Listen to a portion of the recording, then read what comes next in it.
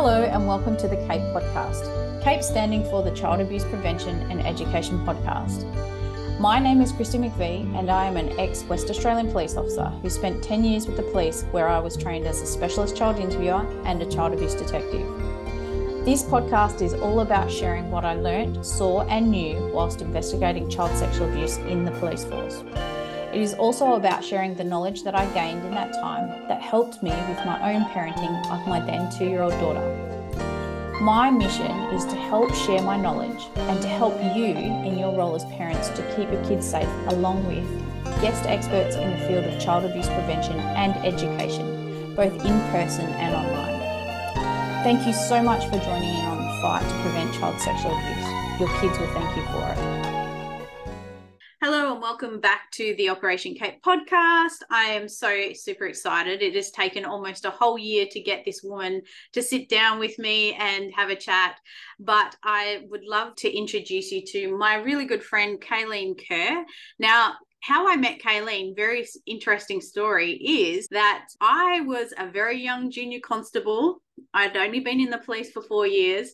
I was living in Karratha at the time, and I went off to detective training school, and there was Kayelene Kerr doing part of I think it was the sexual assault training at detective training school. And that's when I met Kayelene. And since then we have worked on and off with each other. Kayelene also did some of my training when I was requalified as a specialist child interviewer later in my career, and then we connected after we left the police, or I left the police. Kayelene was still there, and now Kayelene is 100% focused on doing similar work that I do in educating and empowering parents and children in, sexual health, in porn prevention of sexual abuse and all of these other things. But today we're going to be talking about porn, which is a really interesting topic, and Kayelene has so much experience in it. So thank you so much, Kayelene, for being here. I didn't have anything planned for what I was going to say, so that was all on the fly. So apologies. Thank you. But yeah, Kayelene, so I've explained that you were in the police, and you've been out of the police for a couple of years now, I think, from memory, but you were in the job for a long time, way longer than I was. So tell everyone about, your experiences. Yeah, sure. I don't know, when you were listing that off then, I was starting to feel a little bit old. No, so I think I want to go back to, definitely feeling old there, but I'm not. I'm seriously not. No, it's interesting because I often think now, and you probably yourself and many people will think this Steve Jobs quote always comes to mind. You can't always connect the dots when you look forward. It's only when you look back across your life and your career and your experiences that you can see that sometimes things kind of happened for a reason and maybe at the right time. Yeah, so it's interesting because my journey around an interest in human psychology and sexual offending and exploitation actually started in about 1992, 1993. After I finished high school, I went off to uni. I did a degree that was a combination of law, psychology and criminology at the time. I was always really fascinated by why people do what they do. But much to my parents' dismay, instead of going on and doing a full law degree, I did what I said I was going to do from when I was in year 2 at school. All I have ever wanted to be was a police officer. So after I finished uni, I went off and joined WA Police, and I ended up staying for just about 21 years and spent 18 years working as a detective in lots of different areas. But I think week 1 as a police officer, actually shift 1 as a police officer, I was involved in my first sexual assault investigation, and then it just never stopped for the next couple of decades. And I think when you've sat in the places that we've sat, we see things, we hear things. And for me, it really that passion for proactive prevention education started from seeing the worst that can happen, only being involved in children's lives and young people's lives, their parents, their carers, their family and the wider community after harm had already occurred.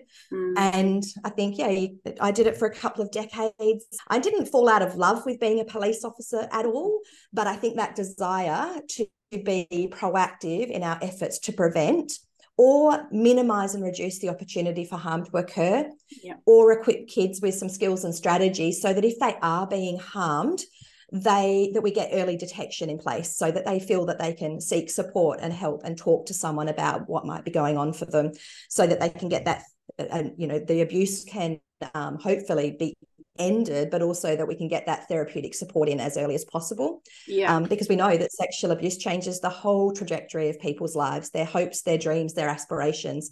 And when we look at the harm over the life course, it is significant and cannot be understated. Yeah. So really passionate about proactive prevention education.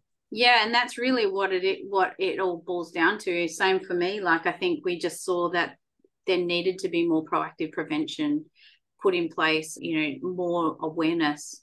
And we're seeing it slowly, but when you and I were in the job, it wasn't around. We didn't see it then. Now we're starting to see people speaking up. So thank God. Yeah.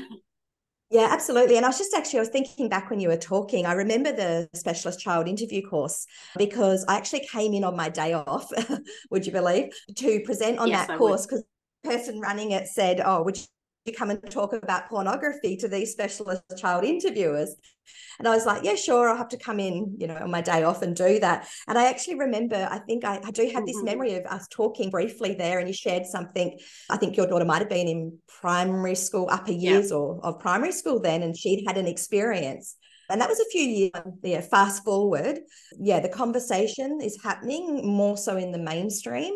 But when I first started talking about pornography as a police officer in a detective's office, honestly, it was like crickets, or, oh no, there's no big deal, nothing's going on. And, starting to connect the dots that we were seeing more children displaying harmful sexual behaviours that didn't have the typical antecedents that we were used to, but they were children that had access to the internet, and that increase in youth-produced sexual content and image-based abuse. And I remember when sextortion started 9 or 10 years ago, but it was mostly targeting adult women at that time. Yeah. And, younger and younger children with these devices that fit into their pockets and go into bedrooms and bathrooms and private spaces. We were definitely seeing the start of that, but nobody really wanted to talk about it a huge amount, or it just wasn't a big deal. But things have changed. Yeah, I really wish us as a society, Australian society and Western societies, would take a bigger picture look at issues and go, we could prevent so much more stuff from happening if we just looked at the big picture more often and realized that it starts with a trickle, but then it becomes a river or a flood, and what we're seeing now is a flood of problems. So you were talking about this stuff, like you were talking about the fact that pornography was going to be a big problem for kids, so in the future. And has that come about? Oh, so I guess when I first started raising the alarm, it was realistically maybe 11 or 12 years ago. And then about 10 years ago now, I had a school contact me, and they wanted me to come and speak to their young people about some of their sexual practices that they were engaging in within consensual intimate partner relationships. Now, I'll not just park for one moment the fact that these were 14 and 15-year-olds. Yes, they were under the age of legal consent, but there was no power imbalance. There was no coercion. So if we put that to one side, the concern was the sexual practices they were engaging in were ones that they were seeing in pornography, they were copying, and a female actually sustained some injuries to her body that required hospitalisation. And I don't know if I'll mention what that particular sexual practices were. You can. So it was, it was fisting. So they were watching fisting pornography, and so you can imagine, I mean, this is a sensitive and challenging topic. And so I had this school contact me and say, could you please come and talk to these young people about porn and how it can, impact real world. And I said to them, no, I definitely don't do that. But let me find you someone who does. And so I went on a little bit of a search for someone that could go and talk to these young people about porn, because child sexual abuse, exploitation, sexual assault, sexual violence, not a problem. But this was just something a little bit different 10 years ago. And so I looked all around WA, I looked across Australia, I looked globally, and I just couldn't find anyone that actually spoke to young people. I did come across at that time the amazing work of Marie Crabb from It's Time We Talked. And Marie's done she is world leading. Yeah, without peer, she is exceptional in this space. And she, at that time, created a lot of resources for professionals, for parents and carers, but didn't do direct delivery with students. And so in the end, I did a huge deep dive into the research, best practice, practice, where pornography actually sat in relation to some other things that already existed to some extent, like protective behaviours and comprehensive sexuality education, or relationship and sexuality education. And created something, went and spoke with these groups of young people, and it was amazing. They were so open to the conversation. They shared so much. It was very enlightening. And they also showed that willingness to talk about these things, and they wanted to talk about it. They didn't have anyone to bounce ideas off to get any sort of shame-free, evidence-based, inclusive, positive information. And I thought, wow, there's a massive gap here. And that's kind of when I started talking to young people specifically about pornography. I still say that porn shouldn't sit in a silo on its own. It should be just one conversation that we have under a broader umbrella of relationship and sexuality education, or comprehensive sexuality education. But unfortunately, fast forward to 2023, and it is only really just now that I see that there is more of a political appetite to say, yeah, we've got something going on here, and maybe we need to do something about it. Yeah. I'm 100% with you. I mean, I remember that conversation I had with you, and I was telling you about my daughter, and she's given me permission to talk about it openly because, she's just one of many children who have this.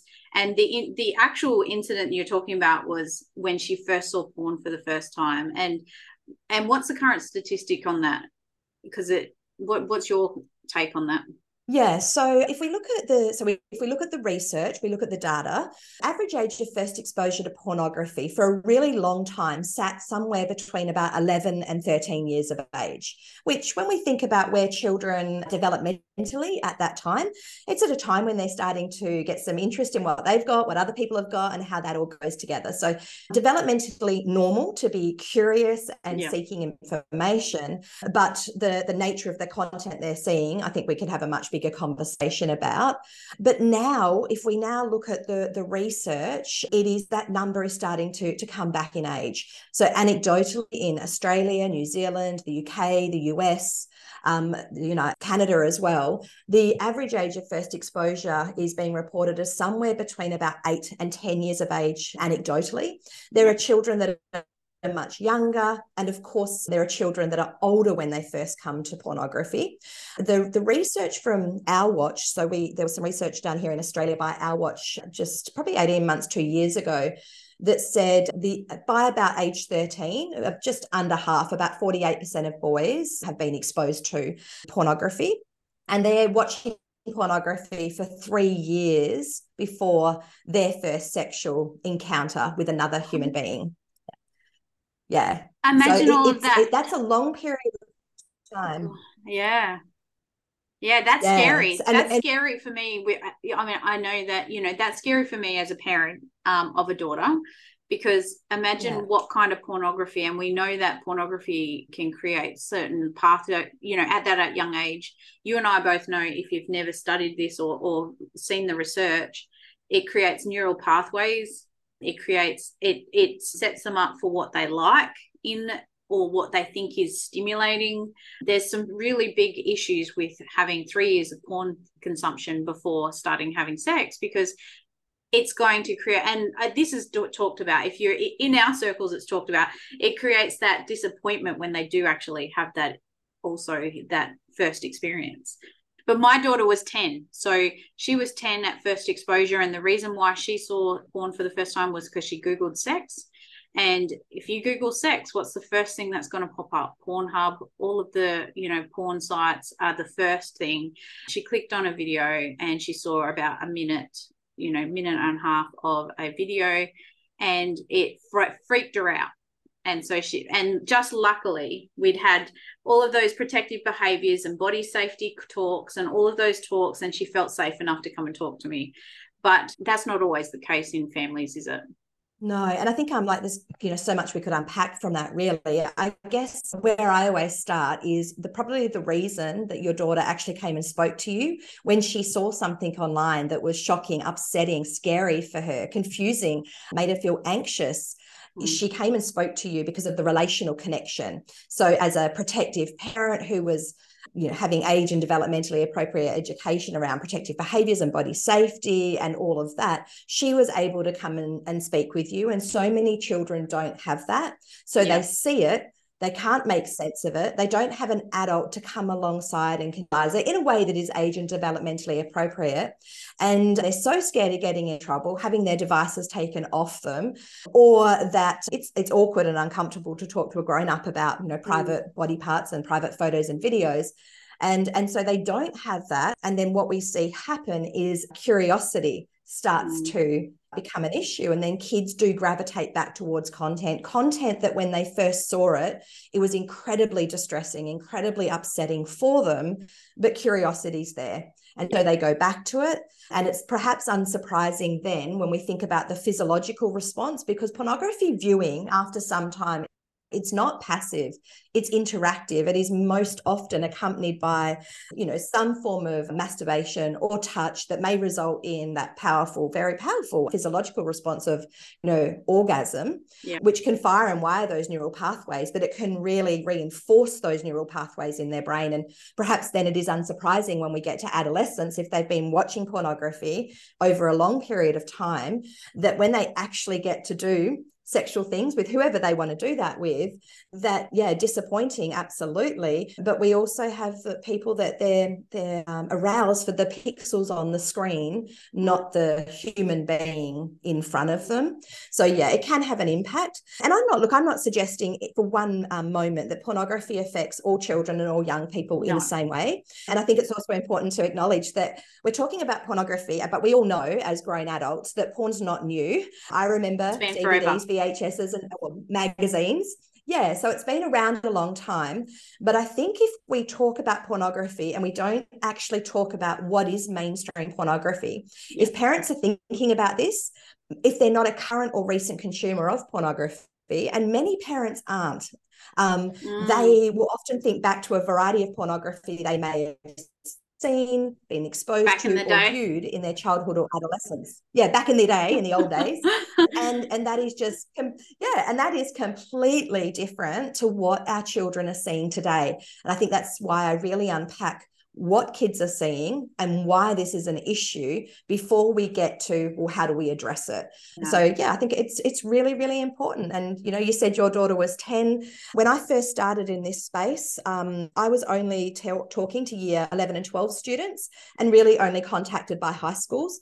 Then I increasingly got contacted by schools to speak to year 9 and 10 students, and now 7 and 8s. But I get more phone calls from primary school in relation to pornography issues in some way, shape or form than secondary school. So just in that 10-year period, you can see this real sort of like dialing back of that first exposure for our children. And these are our children, and it's prepubescent exposure, which we know can be problematic because it is an incredibly formative part of their human development, but also their sexual development as well. And you know, I always definitely, when I think about it, and I think about our childhood and you know, the porn that you were talking about, you know, it was magazines under your brother's bed or, you know, or whatever, right? And those magazines required the person, the user, to use their brain, like to think about it, to imagine what was going to happen.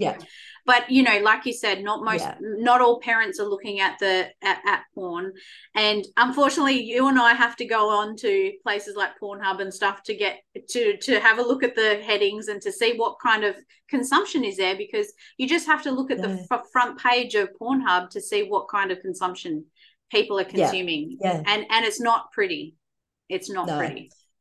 Yeah, and I can see the shift as well, just in my own experience. When I was at university, so back in the 90s, I was actually studying pornography on the internet and child sexual abuse material on the internet. This was the 1990s. It was just after we really had access to the internet. It was dial-up. It was entirely different. And then we had the introduction of high-speed internet around, you know, the 2000s. And then, as you would know, as a detective, particularly working in sex crime and the child abuse squad and all those other spaces, you do see a lot of pornography, adult pornography, and a huge amount of child sexual abuse material. And so I was able to see it over that, probably 27 years, the real change in the nature of mainstream pornography. And it's that shift in the content that the pornography industry started to produce that I think parents are not aware of.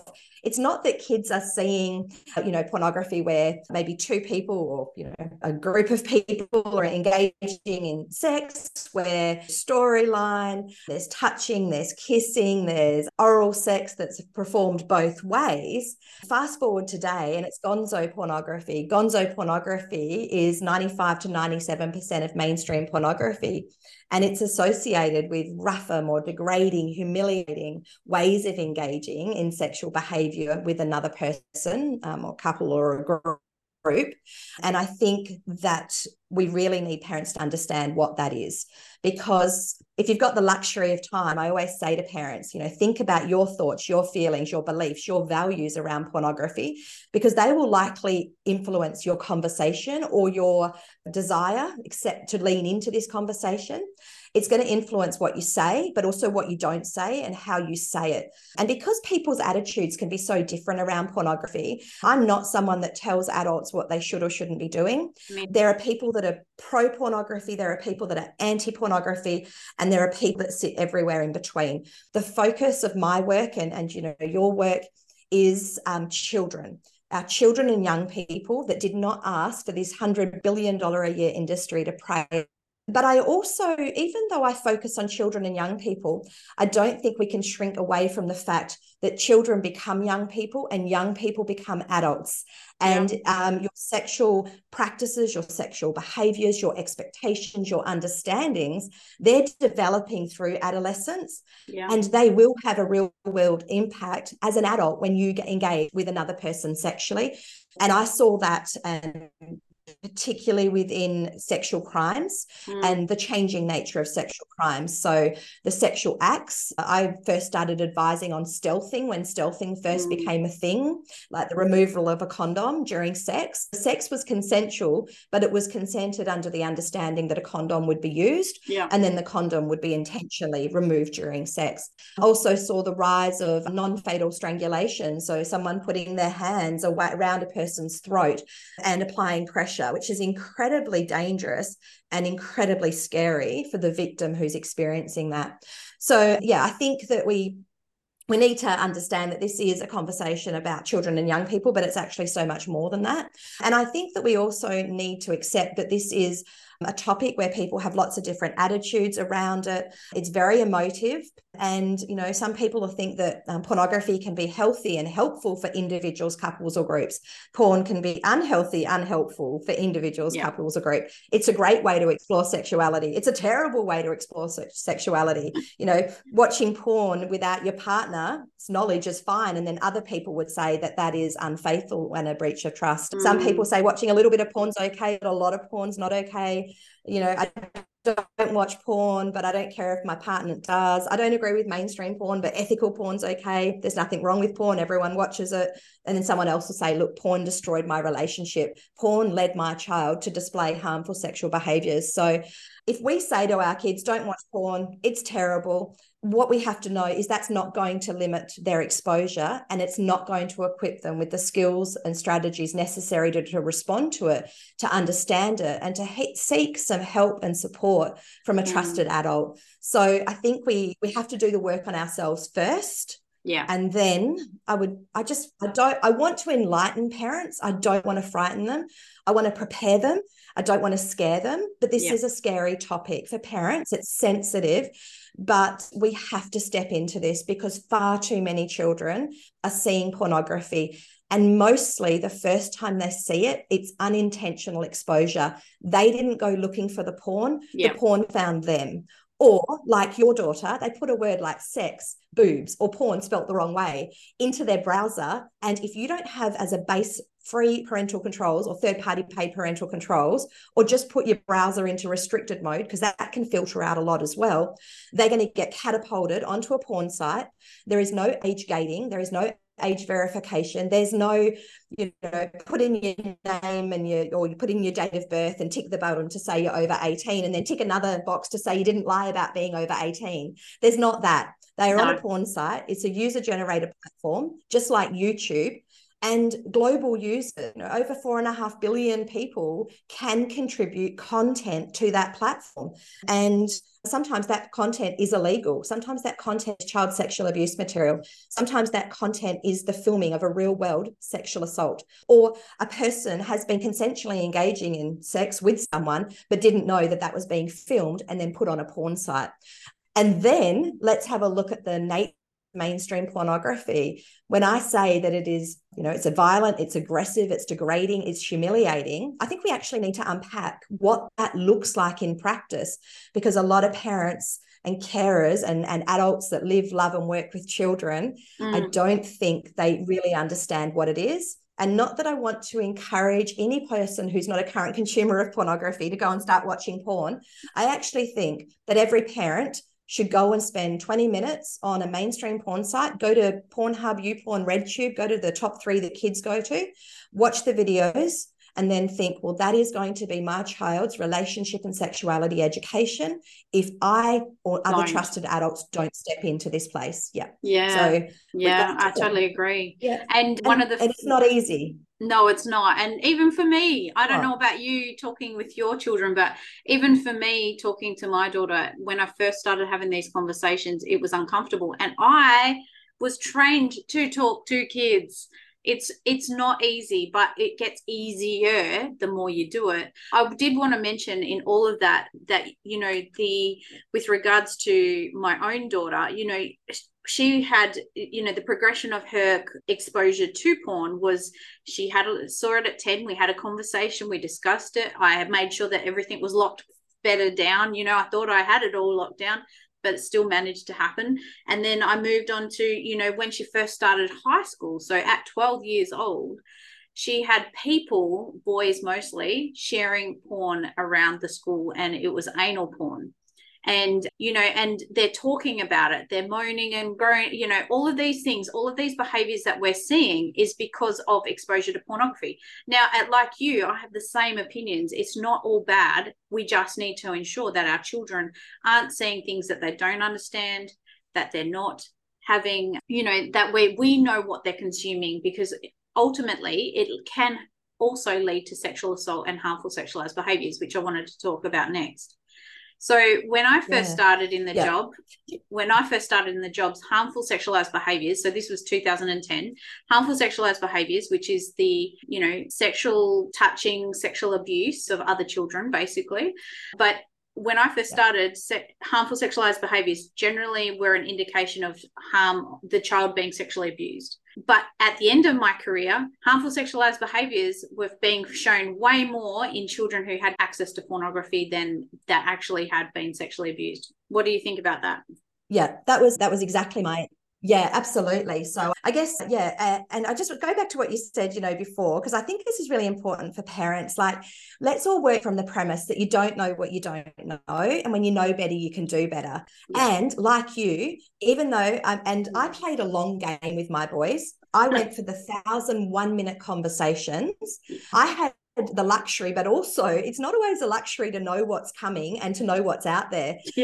So I didn't try and do all the conversations all at once. I started early. I continued often. I played around because my 2 boys have very different temperaments, personalities, and ways that they would engage in conversation as well. And so I share that with parents in a shop. There's lots of different entry points for education.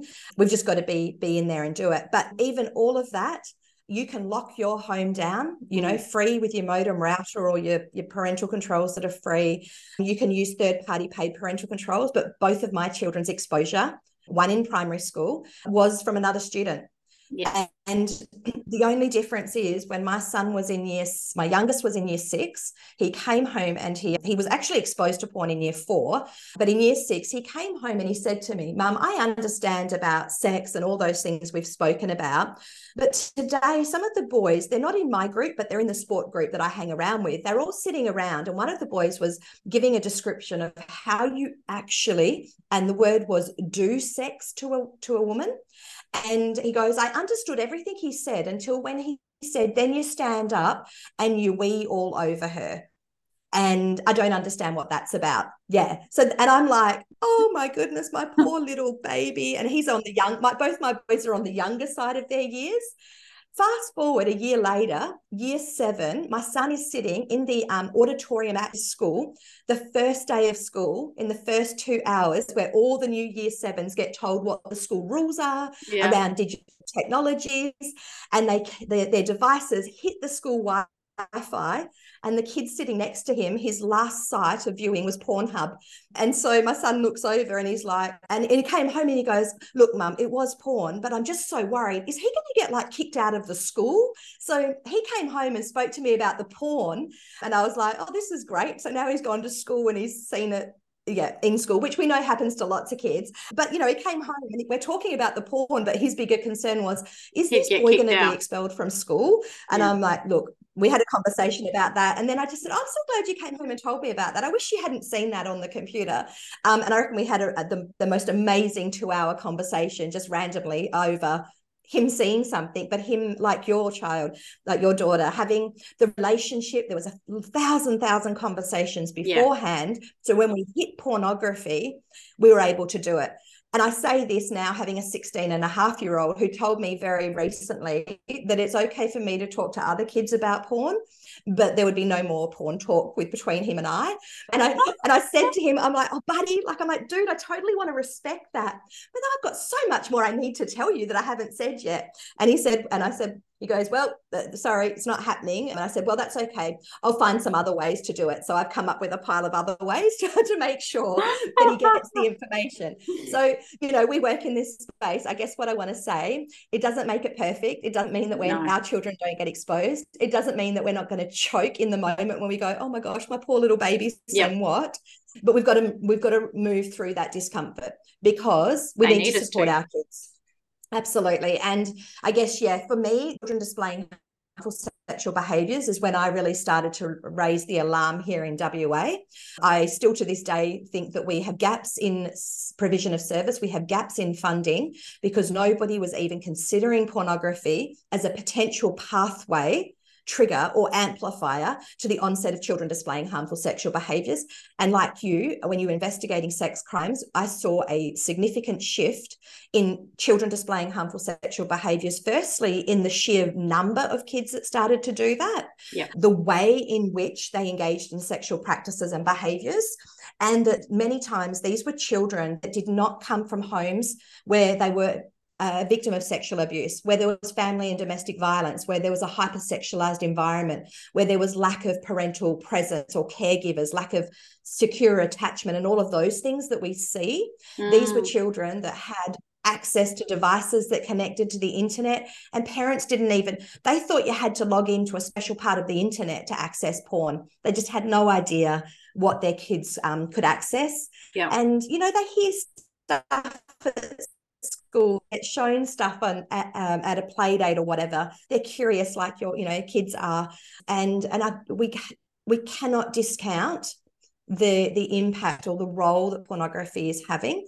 And when we look at the Royal Commission findings, 30 to 60% of child sexual abuse was committed by children and young people. And when the Royal Commission started, they didn't even have that on their radar. They had to create a whole volume specifically for this, because they had expected to be speaking to adults who had been harmed in institutional settings by adults. And very quickly, they realised that children and young people were sexually abused in institutions by adults, but a lot were also abused by children and young people as well as adults. And they really highlighted that pornography was something that we needed to be considering. And I came apart because the data is scarce in this space, but we've got a bit of research now happening in Australia that's really specifically drilling down on this. But I was listening to someone from the East Coast speak recently, and they actually they went back and looked at their longitudinal data. And so they looked at young people who had displayed harmful sexual behaviours, but had a very low ACE score or had a very low adversity in their childhood. So these were children that had never been sexually abused. They weren't living in hypersexualized home environments. There was no family and domestic violence. There was secure attachment. These kids had great relationships with their carers. And of the 20 young people that didn't have any adversity and trauma or maltreatment in their childhood, 15 of them reported that they got sex education. So 15 of the 20 said, yeah, I received some sort of sex education.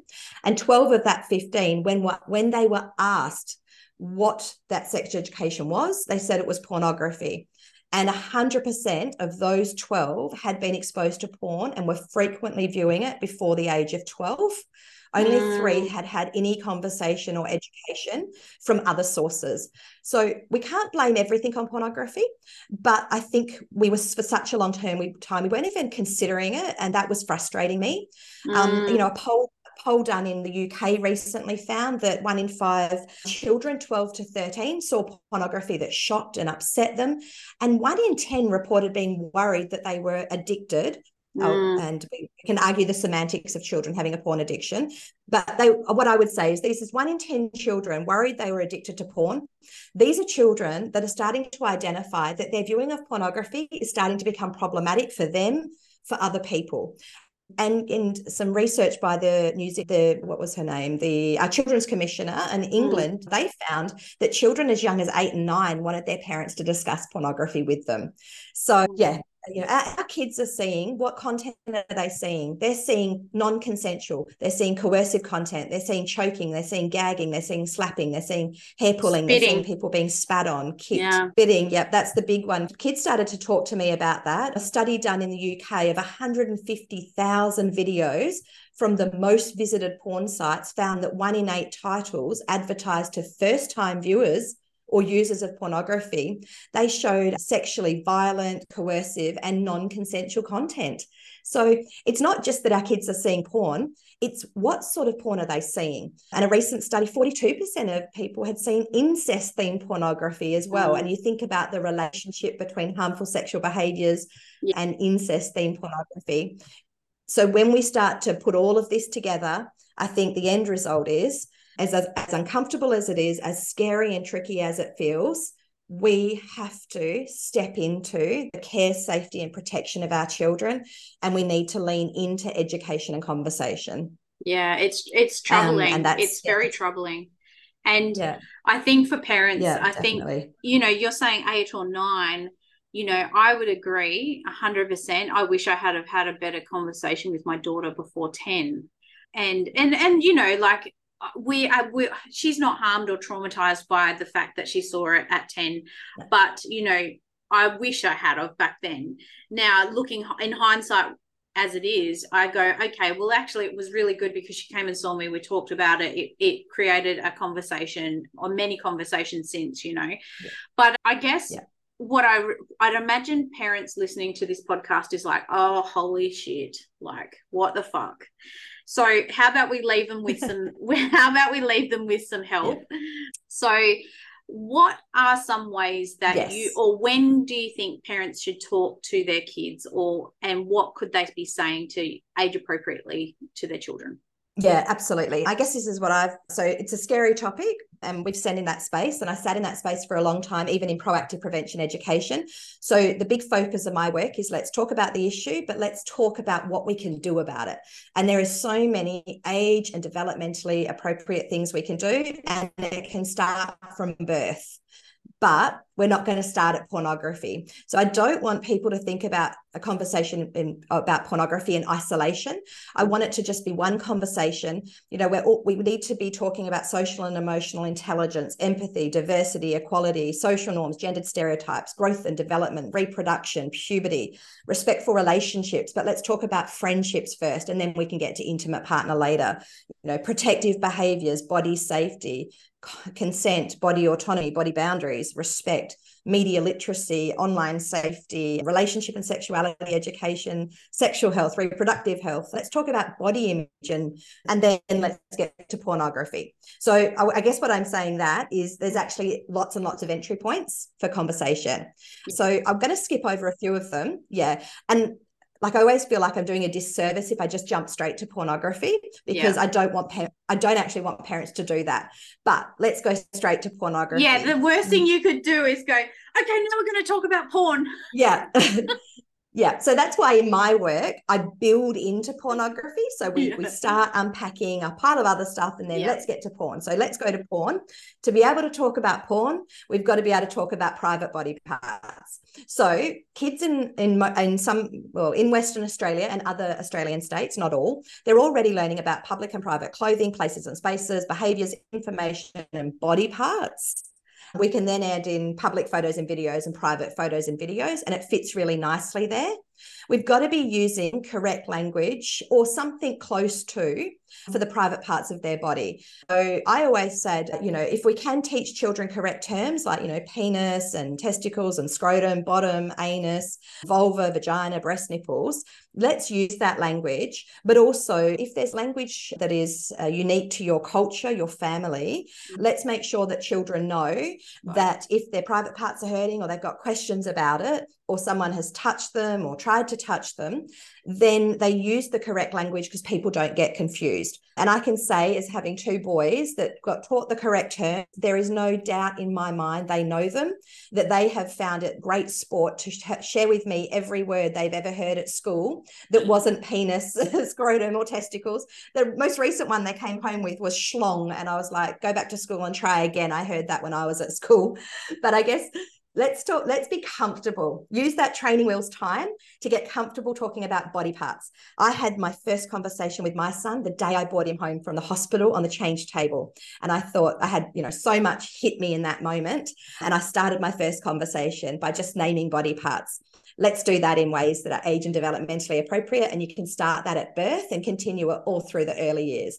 Then let's be specific about private photos and private videos. If you don't like that language, no problem. Talk about photos or videos where people are naked, not wearing their clothes, private body parts showing, private body parts touching, whatever's going to work.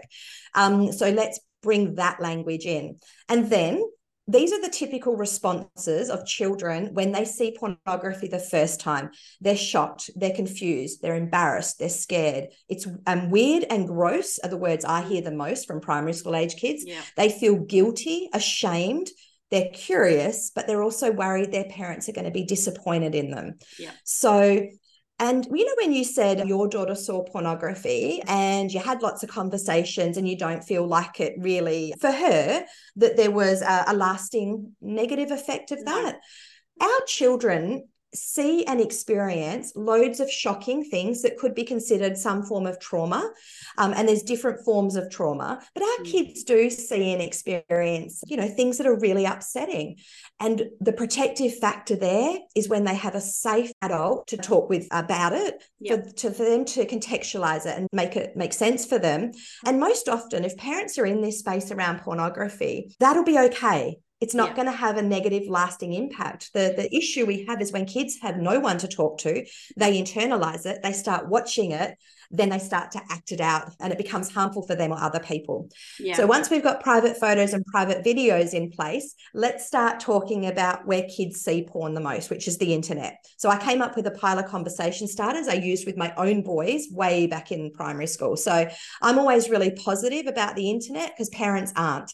Yeah. And we are shutting lines of communication because all we ever talk about is how horrible the internet is. Everyone's addicted, that we've got to nag a lot. Kids push our boundaries, and that just closes the doors. So let's get them open, participate in their online world, and find all of the ways you can speak positively about what they're doing. And there is stacks. And then say, like I always said, like, the internet's really awesome. I'm so glad that you've got access to it. And I love all the ways that you use it to create, to connect, consume, collaborate, all of that. Find the good stuff. But if you ever see or hear, you're sent or shown any words, photos, or videos that make you feel, well, first of all, that you've got questions about, please come and talk with me about it. So start with really open.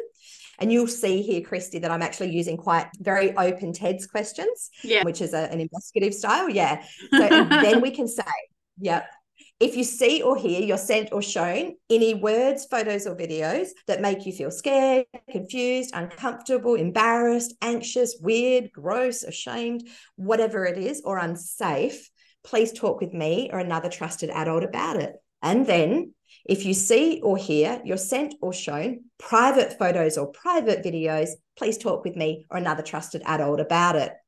But we have to go one step further, because that's not going to be enough. I think we have to say the internet was never made for children, and there's stuff on the internet that's illegal and it really shouldn't be there. And there's some stuff on the internet that is not made for children's eyes. And I understand that you might come across something at some point and you're going to need to talk to me about it, but you can't do that if you think that I'm going to tell you off or take your device off you or try and fix it. So I'm going to work really hard to not overreact. I'm just there to support you. You can talk to me, you can tell me, and we're going to work through it together. So you can see there, that's the relationship. Yeah. And do you want me to share with you what happened for your listeners when I was saying this to my son in primary school? Yeah. This is the bit that I go, don't ever discount 1,000 conversations where you feel like your kids are not listening and you're like going, oh my goodness, it's not going in. So my youngest is now at the end of year 9. So he's going into year 10, he's heading towards 15. But back when he was in year 2 and we'd been having conversations and really child friendly, really low level, he was at school one day and the teacher called me because there'd been an incident with my son and a cow. Now, when she said a cow, I got parent guilt because I'm like, oh my goodness, there's an excursion I've missed. And I said to her, has he been bitten? Is he gone to the hospital? Do I need to come and get him to go to the doctors? And she goes, oh, no, you misunderstand me. A cow is computer on wheels. And then I went, oh, isn't that funny? So there's an incident with my son and a computer that went into the classroom for this one lesson a week. And I was like, oh, great. How is it that the filter fails on my kid and he sees porn? Because that's kind of where my mind went to. And I didn't say that. Yeah. Yeah. Do you know what it was, though? This is the best bit. Well, it's terrible for the toucan bird that was involved. But what he was doing a Google image search and he's an animal lover. He found a bird that poachers had removed its beak. And he closed the lid of this laptop. He walked over to the teacher and said that he'd seen something really upsetting on the internet that he didn't think should be there. And he wanted to let her know because at school, he trusted his teacher. And you know what that demonstrated to me is the 1,000 conversations where I just felt like I was talking to, myself. Brick wall. Brick, definitely. And it was when I wasn't with him that he actually knew what to do. Yeah. And did it. And he didn't show his peers. They didn't make a big deal about it. It was really upsetting. And we found the picture together when we got home. And I said, I can see how that's really upsetting for you. On the inside, I was actually going, poor toucan, but oh my goodness, thank goodness that's all it was. It worked. It worked. Yes. It worked.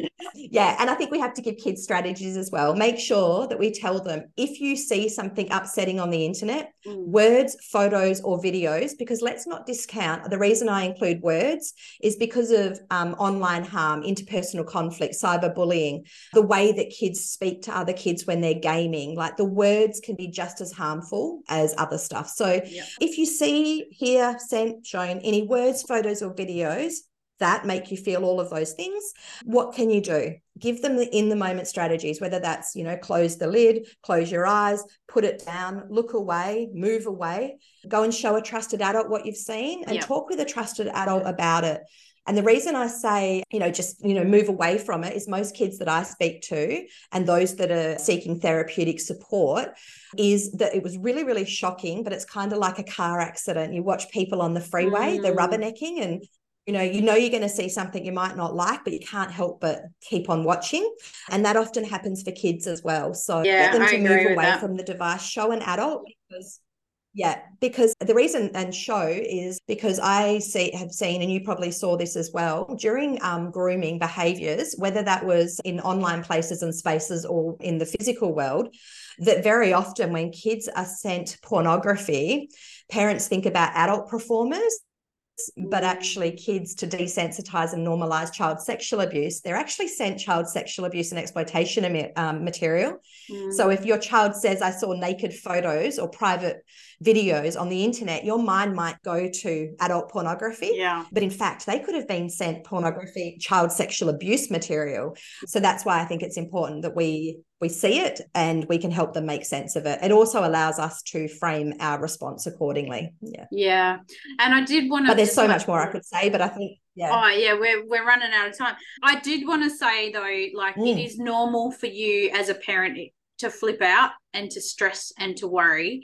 I would suggest, and I have had to have a moment like where I've put, covered my face with my hands and had to breathe like deeply for a moment from the freak out of the fact that my daughter saw, and I've just said to her, look, mum needs a minute. I'm not angry at you. I'm not upset at you. I'm just really stressed or overwhelmed or whatever word's the right word for you and your family at the time. But I've just gone, I just need a moment, I'm not angry. I'm not upset. I'm not, mad.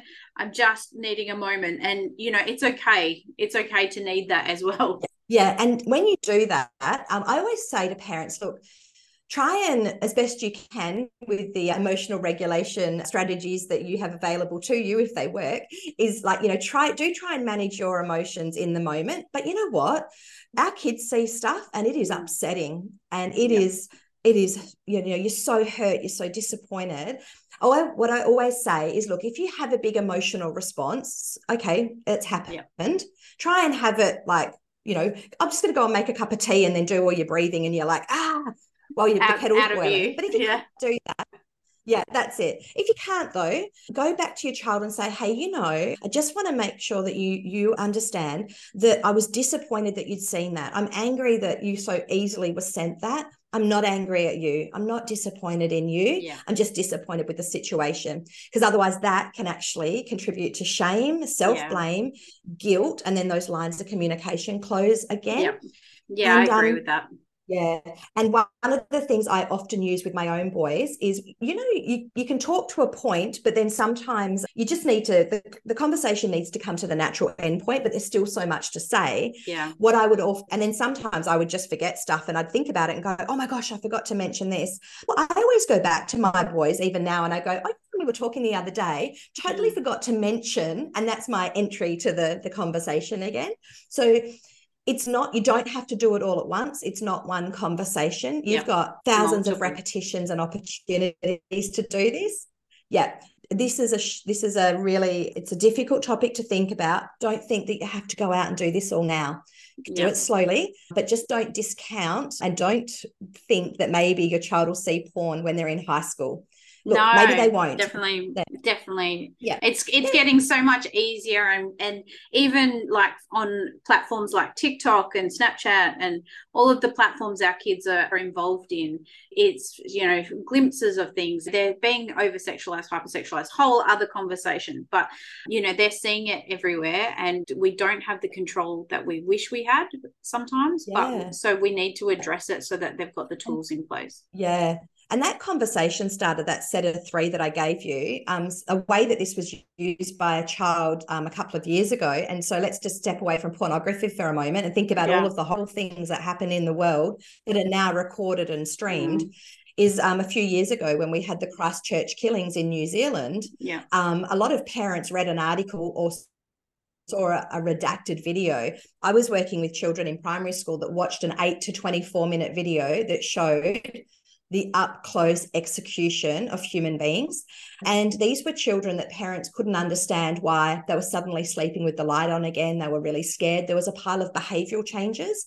And it wasn't pornography. The kids had seen a really brutal act. It can be animal cruelty. There's beheadings on YouTube. Like, there's so much stuff that is too much too soon for our kids. So have the conversation, get the lines of communication open, but don't do it all at once. No. Good advice. So, Kayelene. Yes. I always ask at the end of the interview that, I kept thinking when I was writing my book, and I wrote some of this stuff in my book. So it's so funny that you've just said the same things that I wrote in my book. We obviously had very good trainers, AKA Kayelene. Yeah. Anyway, so one of the things I always ask is if when I was writing my book, I kept thinking if parents knew what I knew, they would do things differently. And I mean, we've covered so much in this talk. I mean, I think we need to do another one, but it took a year to get here. So maybe in another year's time, we can talk about something else. But yeah, we'll do it. Let's book it in now. But yeah, so the thing I just kept thinking if parents knew what I knew, they would do things differently. What would you like parents to know that could make a big difference in their child's life? Yeah. Oh, there's so much. But if I had to bring it down into something that's really succinct and easy to remember, irrespective of it's the places and spaces kids spend time online or in the community, in all the places they spend time, we need to supervise and be protective in our parenting. We need to educate them. We need to have conversation. We need to participate and build relationships and put value into the relationship, because all of those things are a protective factor. They may not guarantee that your child is not harmed, because we can't do that, unfortunately, but we are opening up those lines of communication that should the child ever be in any form of unsafe situation, they know how to identify it, recognize it, they know what to do in the moment and afterwards, and they know how to access help and support from trusted adults that will listen to them, will believe them, that will hold space for them.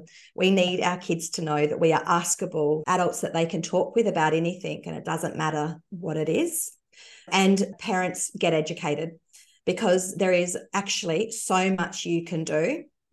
When I talk about situational crime prevention, and I go back to my university days, but I talk about it still now, is don't get so focused on who's going to harm a child. So, because a lot of parents get fixated on the who is going to harm a child, whether that's online or offline. It could be anyone. And as I interviewed and arrested politicians, doctors, lawyers, teachers, police officers, electricians, generationally unemployed people that harm children. I don't know what a person looks like, what profession they'll come from, whether they'll be an old man with grey glasses or actually they might be a child that's the same age as yours. I don't know that. None of us do. But what we do know is how they commit offences. And it's the how they do it that is a million opportunities for entry to conversation and education. Yeah. But parents need to engage with protective behaviours and body safety workshops, go to cyber safety and digital wellbeing workshops, learn about pornography, come alongside our children in the same way that we do with road safety, water safety, sun safety, food safety. We have 1,000 conversations. We do it over time. We don't do it once and say, oh, well, you should be right crossing the road now. And then our child has an accident and you kind of go, oh, well, if you'd just done what you were told that one time, you wouldn't have got hit by a car. Like, we don't do that. No. So let's value the work that you and I and a few others in this space are doing, because we're here to help parents. So if you knew what I knew, if you'd seen what I'd seen, you'd get educated. Get educated. Yeah. That's what we need to do. 1,000%, and I can totally I mirror and voice everything you just said. So thank you so much, Kayelene. I love talking to you. I feel like for me, you're my hero and you're my mentor, and I'm so grateful to have you on here. So how can people find you online? How can people find you if they want to follow you? Where are you? So my website is www.esafekids.com.au. You can find me on Facebook and Instagram and LinkedIn if you're a professional, but that is the only place and spaces you'll find me online. Yeah, and I try and share stuff that's helpful or provokes some thought and conversation. You do. Oh, and there's lots of book resources and stuff on my website, because I think we need to provide that sort of stuff to help parents along as well. Yeah. And I would suggest anyone listening to go and check out Kaylene's website, because she does have a lot of book resources there for sale. And also, definitely follow Kayelene on Instagram or Facebook or whatever. So thank you again so much, Kayelene. I know you've got a big day tomorrow. All right, so we will be back again in another couple of weeks. We'll have another conversation, I'm sure. I'd love to delve into the harmful sexualized behavior space eventually, so maybe that's a conversation we can have in the future. Yeah, cool. See you, Kayelene. Yeah. Thank you for listening to this podcast episode. Education empowers children and empowers parents, and education prevents abuse. That is why I'm here, and that is why you are here. So thank you. If you want any further information or support, follow me on social media, either under Christy McVie or KPAU social media accounts. I'll put the links in the show notes. You can also purchase a signed copy of my book, Operation Kids Safe, via the website at www.cape-au.com. Also on my website is a free ebook titled 10 Tips to Keep Your Kids Safe from Abuse, and self-paced courses for parents to help you in your journey of child abuse prevention. Don't forget to join our free Facebook group called Operation Kids Safe Parenting Group. Please see the show notes for any extra information, links and help should you be looking for extra support. Thank you once again for giving a shit about preventing child sexual abuse. See you next time.